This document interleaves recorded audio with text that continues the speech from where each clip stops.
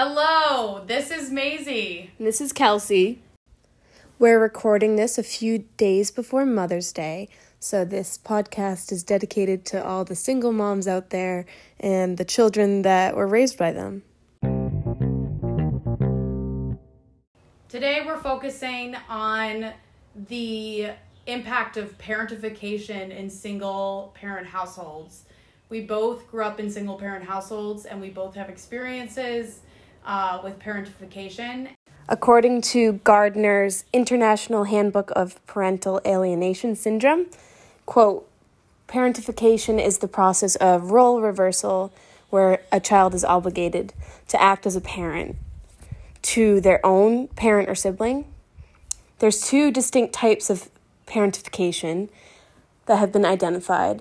There's instrumental parentification and emotional parentification. So for the purposes of this podcast, Kelsey and I are going to cover the two types of parentification in our own lives. I'm going to talk about my experiences with emotional parentification, and she's going to talk about her experiences with instrumental parentification. Emotional parentification occurs when a child or adolescent, quote, must take on the role of a confidant or mediator for parents and their family members.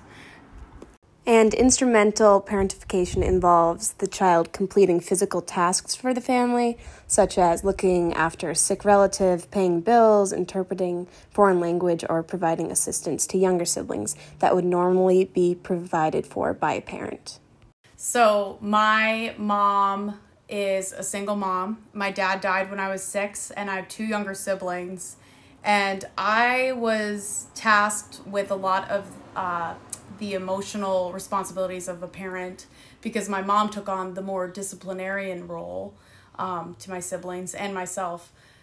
And my mom sort of handled the, traditionally fatherly roles of the family. Like she, worked a lot, and I was the one who packed lunches and got everyone up and ready for school in the morning. And I thought that was just routine, but in retrospect, I've come to understand that I was kind of being put in a position that I shouldn't have been put in. And I felt a lot of stress and anxiety as a kid because of a lot of the responsibility that was on me. I also grew up with a single mom. My parents were divorced when I was 5, and my dad was not in the picture. He moved to Russia and just was not part of my life. My mom is an intensive care unit nurse in Boston, so for as long as I can remember, she was working long 12-hour shifts, gone for all of the day, and I was in childcare a lot. And the difference between Maisie and I is that I'm an only child, so I didn't really have anyone younger to have to emotionally help out, but it was all on me.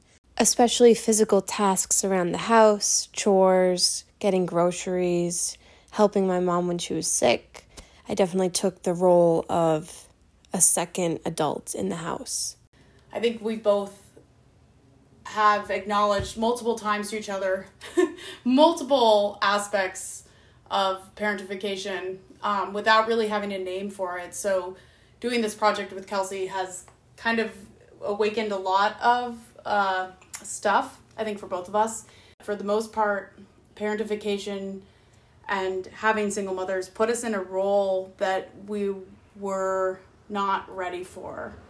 Parentification is really the absence of a childhood.